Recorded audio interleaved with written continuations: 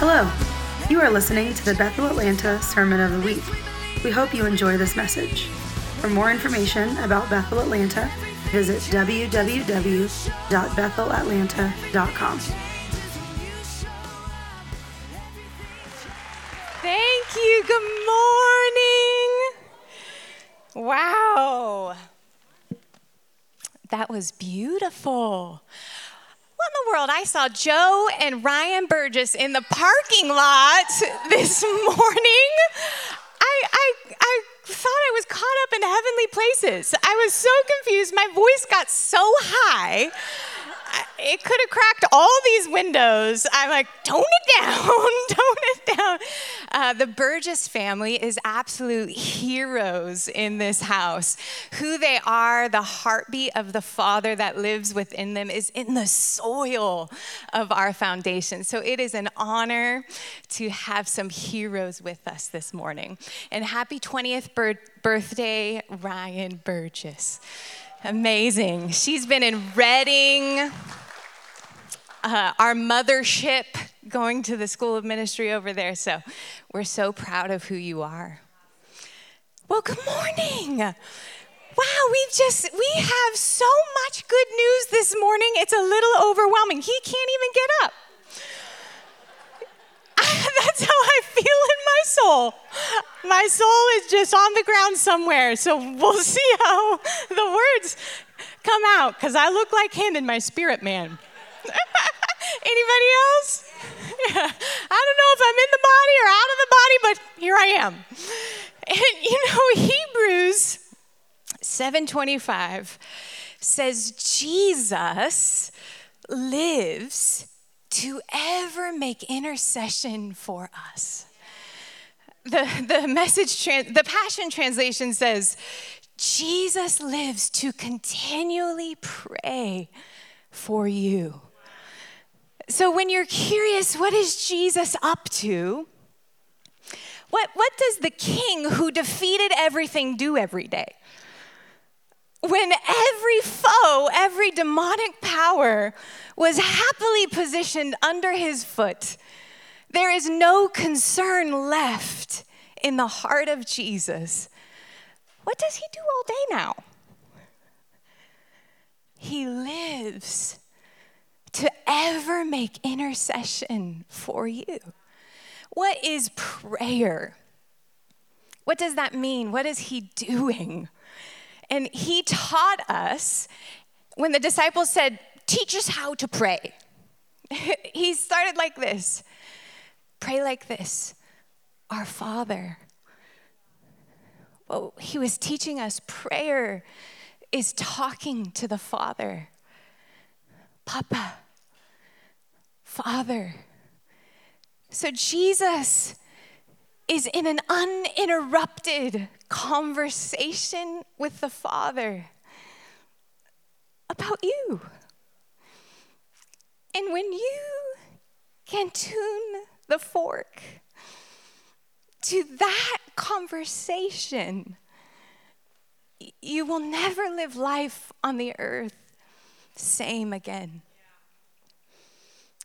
Because the tone in his voice when he's talking to the Father 24 hours a day, 7 days a week, he ever lives to talk to the Father about you.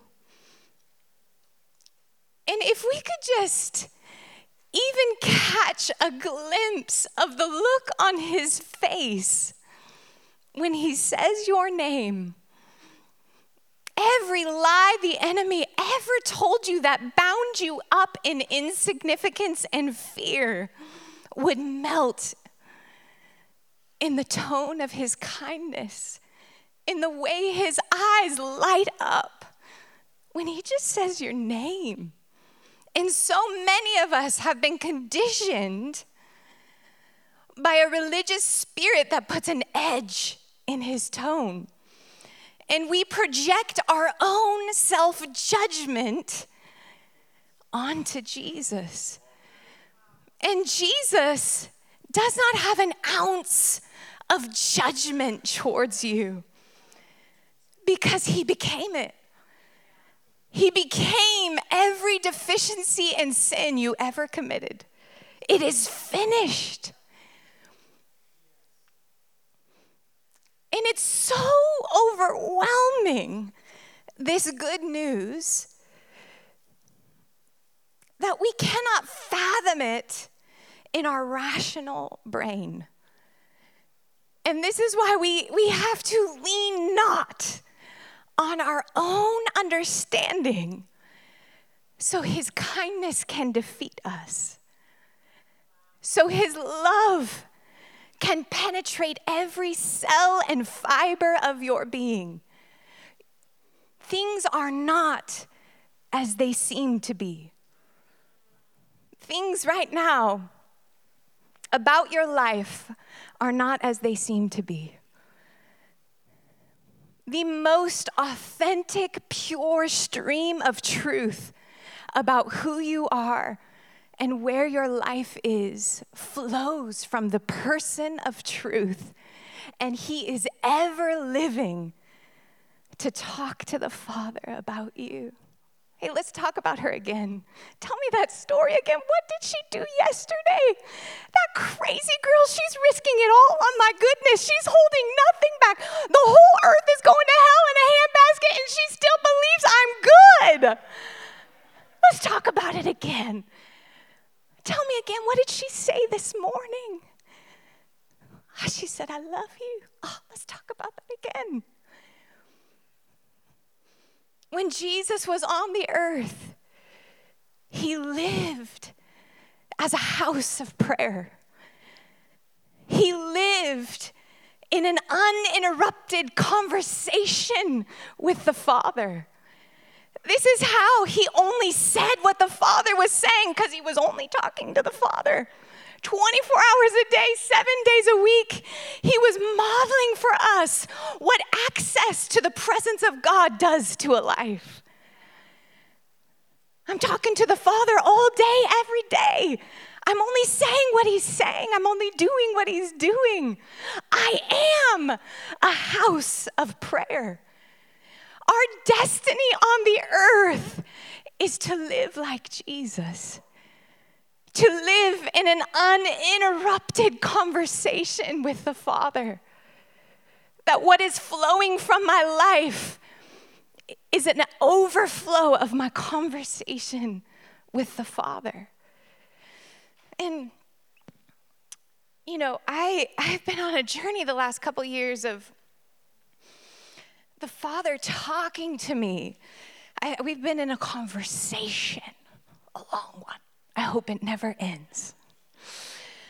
And he in a lot of different ways keeps telling me, I'm delivering my church from performance Christianity.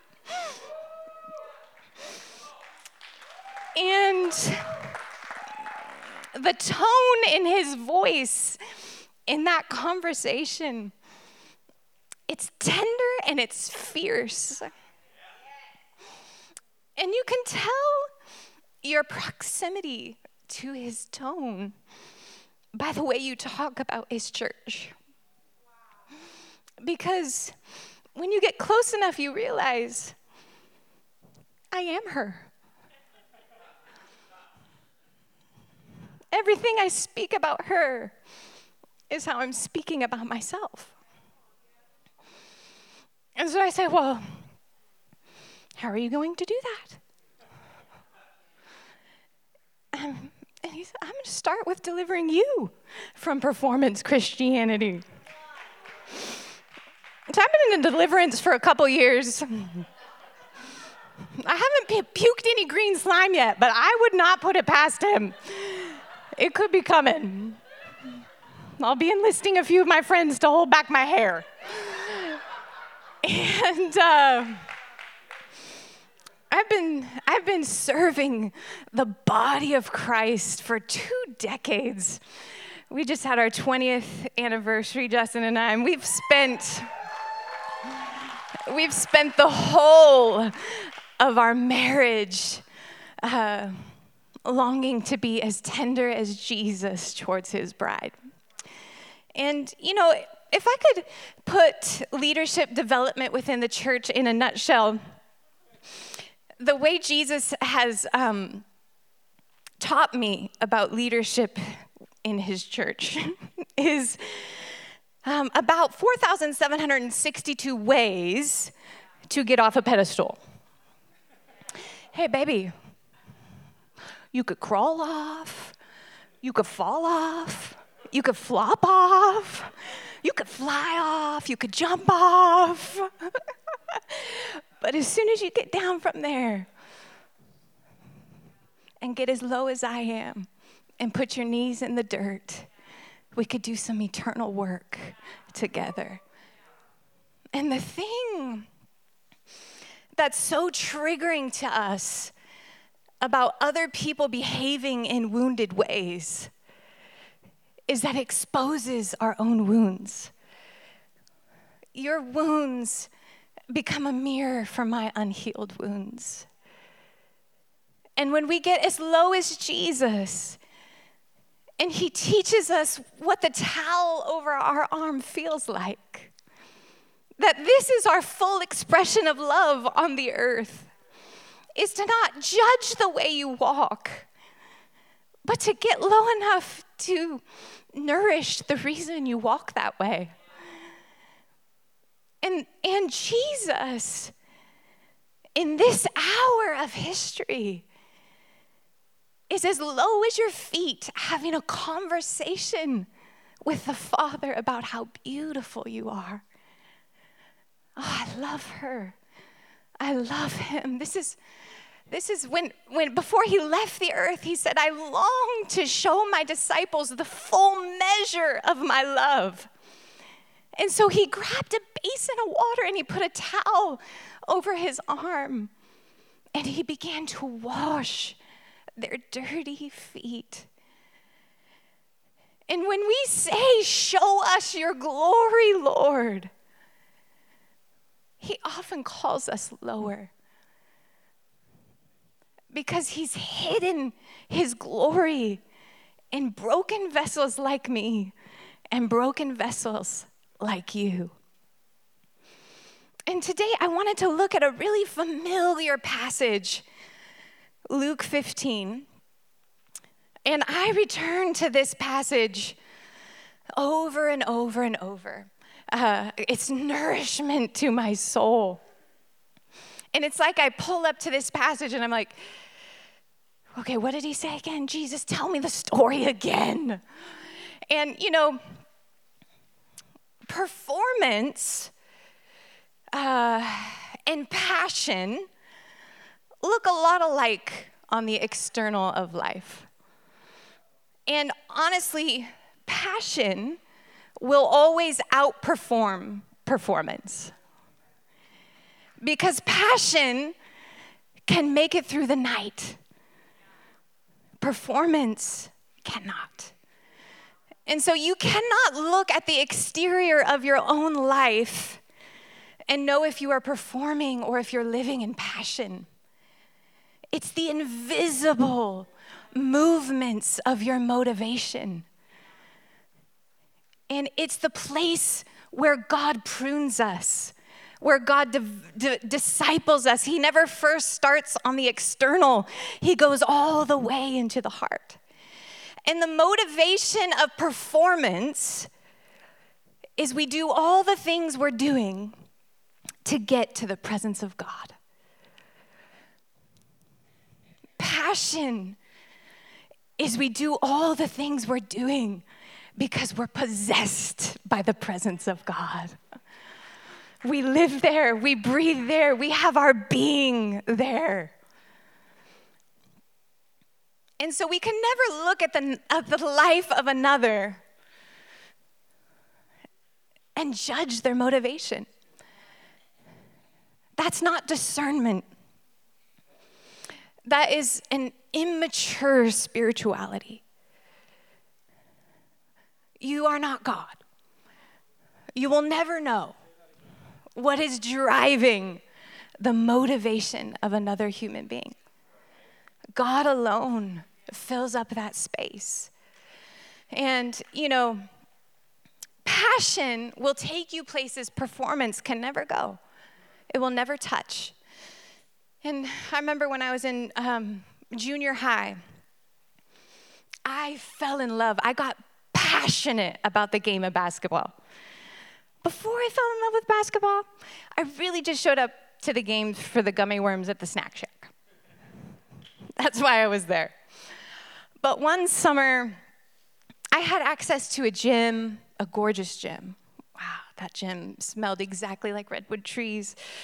And I played every day. And if I had to miss a day, I was devastated. I woke up in the morning to get to the gym. And the only people at the gym to play with were guys. And they were like wildly better than me. And I loved this game so much that I did not even care that they made me look ridiculous out there. I would come home bloody, sweaty, a loser. I mean, I really went to the gym every day to lose. And I fell so in love with this game that it didn't even matter that I was bad at it. I just wanted to play. And you can discipline yourself to get better at something. Or you can fall in love head over heels, and you can't help yourself but to get there.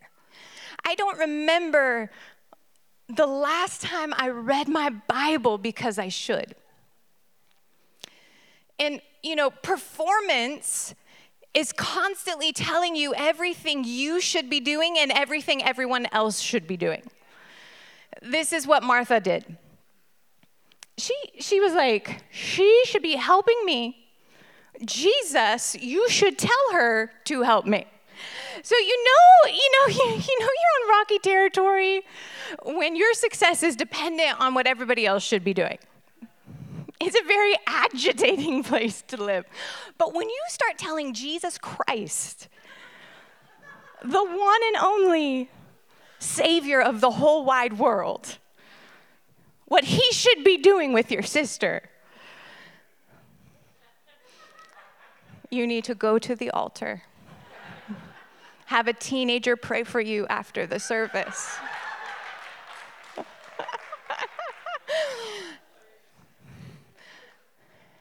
Passion is void of shoulds. It doesn't have that vocabulary. It's fueled by delight. It's fueled by a smile. And, if you don't have, I went a long time without a passion, a love for the Word of God. And if that's you, this is just personal advice, just from me to you, not like theologically accurate or the opinion of whoever. Just stop trying to read through the Bible in a year. Because when you get to Leviticus, you're going to hate your life. You're going to hate this book. You're going to be like, who cares about the desk with the lamp? This is not helping me fall in love with this book. This is my own opinion as a passionate lover of the Bible. What you need to do is just put on the shelf all those reading plans.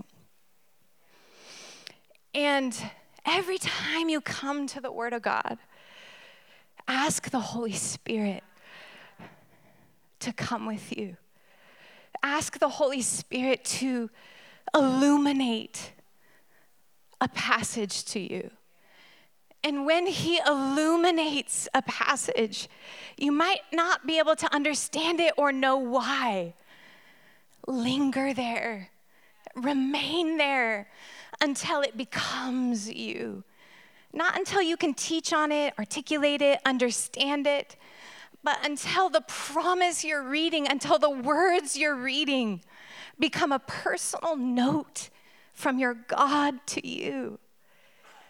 And meditation has taken me further in valuing and cherishing the Word of God for what it truly is than quantity ever has.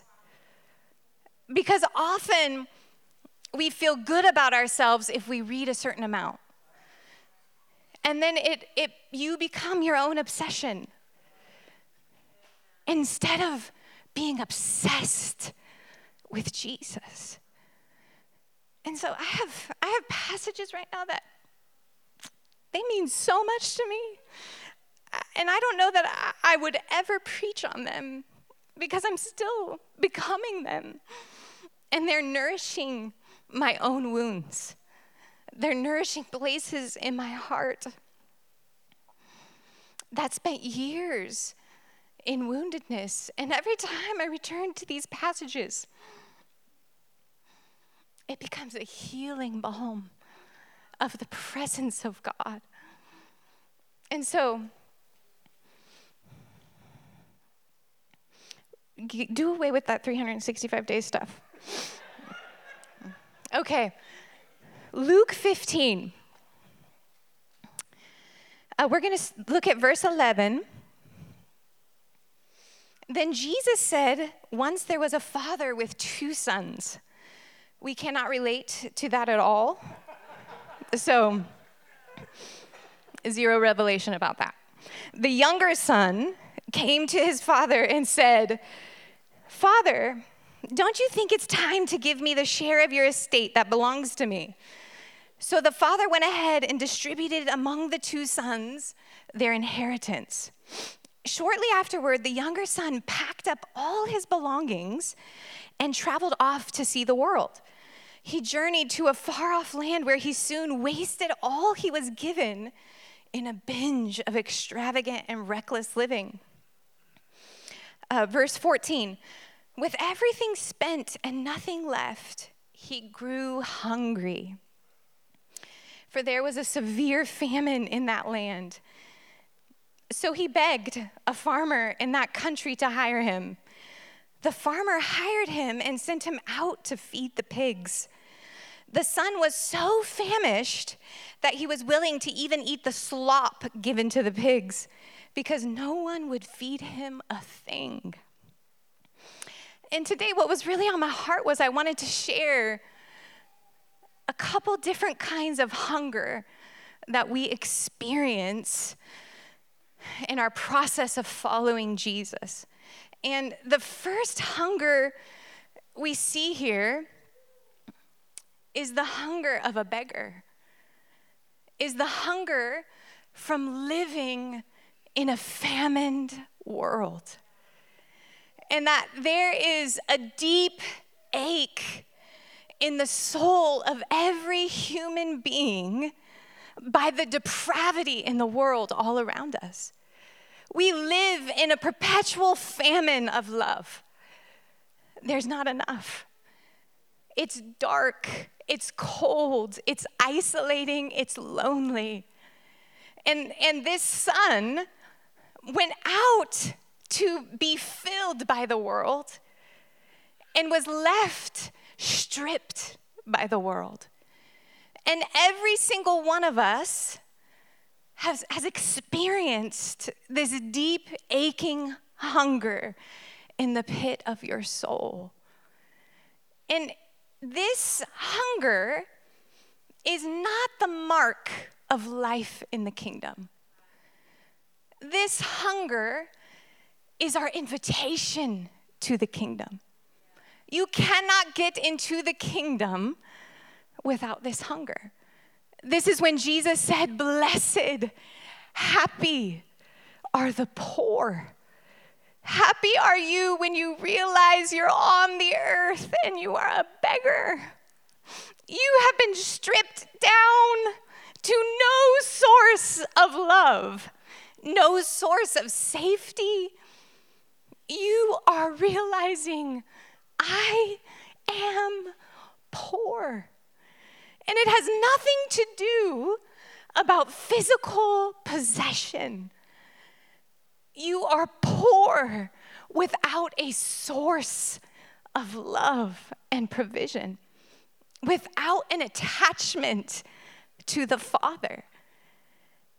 And happy are you, blessed are you when you realize I'm poor. That is when you inherit the kingdom. You inherit the domain of the Father. And all of us have parts of us that did not come into this revelation the day you prayed the sinner's prayer. And discipleship is the process of tending to this hunger. What will I do with my poverty? Will I continue to try to fill it by being my own God and living out of my own desperation as a beggar to the world around me? I will be full if. I will be full when. And to truly follow Jesus, you bring your beggar's cup to the altar. I will no longer work for love. All to Jesus I surrender. And nothing is new on the earth. The earth is in a famine. And every well can satisfy for a moment, but it can never be a source. And so the Son, it says in verse 16, the Son was so famished, he was willing to even eat the slop given to the pigs because no one would feed him a thing. Humiliated. That means he was racked with shame. The Son finally realized that what he was doing, and he thought. Anybody ever had a thought that changed your whole life? You could be on the brink of the most life-changing thought you've ever had in this moment right now. You could think one thought that you got from the mind of Christ, and it can change the trajectory of your children's children. This guy had a thought. And this was his thought. There are many workers at my Father's house who have all the food that they want, with plenty to spare. They lack nothing. Why am I here, dying of hunger, feeding these pigs and eating their slop? I want to go back home to my Father's house, and I'll say to him, Father, I was wrong. I have sinned against you. I'll never be worthy to be called your son. Please, Father, just treat me like one of your employees. If you're reading the ESV, it says he came to himself. He had so fully abandoned himself to prostitutes, to reckless living. And when you abandon yourself, you abandon the home within you where the Father lives. He will never leave you. If you leave you, you leave him. And, he came to himself when he had the thought about his Father's nature. Having a thought about yourself cannot heal your humiliation. Having a thought about the Father's nature can bring you home. And he had a thought about the abundance of his Father. He had a thought about the consistency of his Father's nature. He treats servants just like sons. He's kind to everyone. There's an abundance. My Father knows no famine. He thought about the abundant generosity of who his Father is. And the thought about his Father's nature is what pulled him out of his shame and brought him to his right mind and said, I'm aching to go home. I'm aching to be filled, for this hunger to be filled by my Father. And, this is such a big deal, because when we cannot tolerate ourselves, we annihilate ourselves. And this is what Judas did. He could not tolerate his humiliation. He could not tolerate his shame. And he became obsessed with himself. He was only thinking about his own deficiencies. He could not tolerate his brokenness. And he did not think a thought about Jesus. He did not think a thought about when a leper, he was in the room, when a leper, a diseased man who was an outcast in society, that was believed, if you have leprosy, it's because God despises you.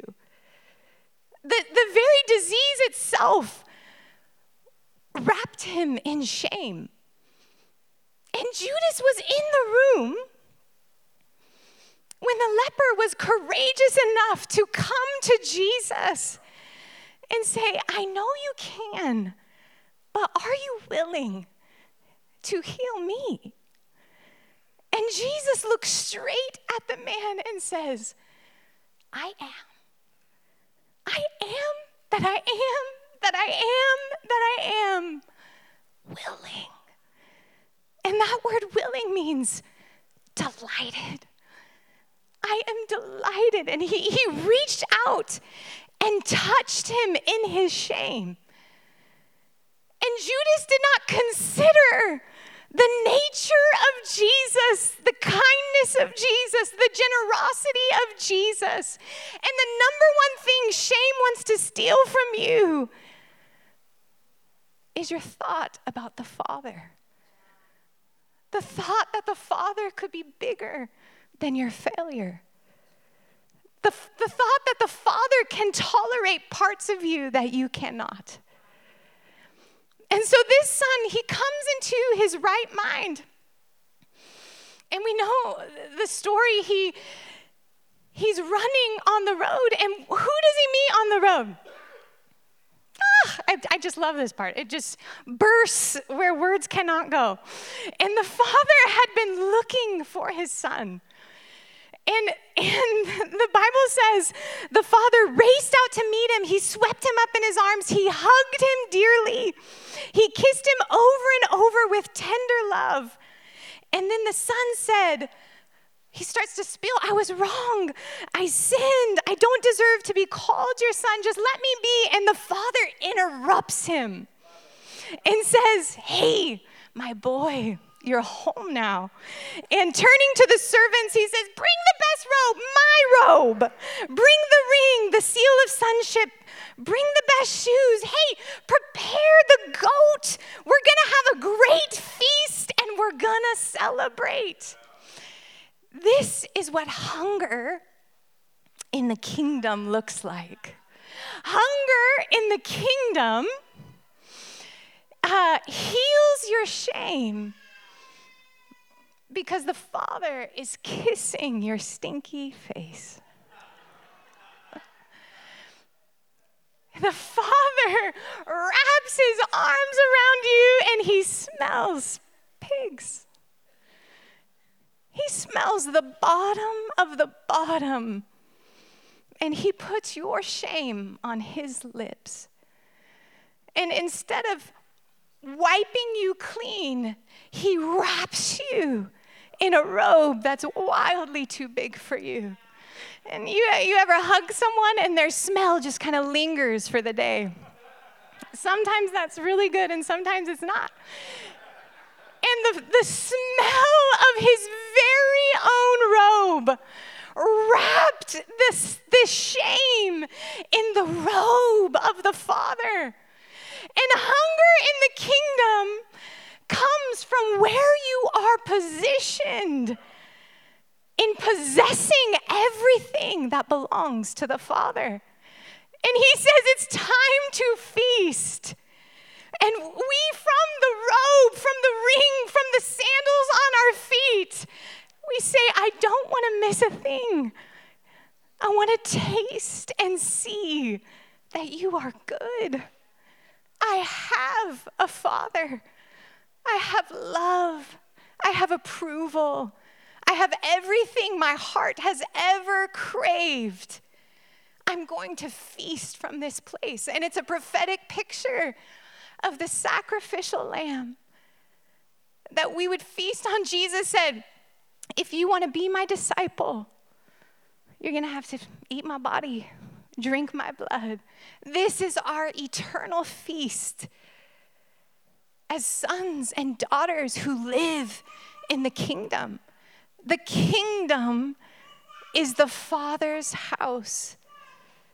And when Jesus said, abide in me, that word abide says, stay present with me. Remain in me. Be present to taste everything I'm dishing up to you. So let's just all stand up.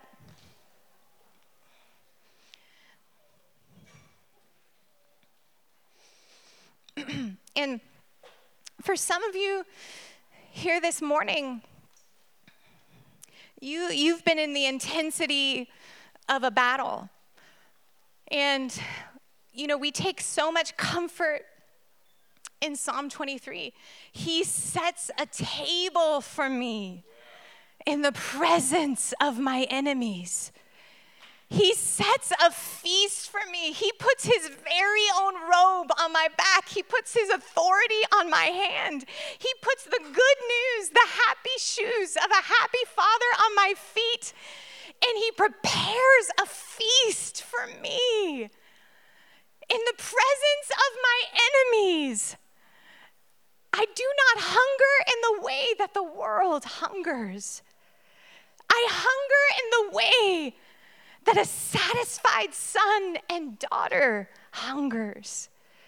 I am hungry to not miss one moment of your face. I am hungry to memorize everything about what you have prepared for me. We hunger in the kingdom from our fullness. In Jesus' name. Amen. Amen. Love you guys. Thank you for listening to the Sermon of the Week. To stay connected with Bethel Atlanta, visit www.bethelatlanta.com.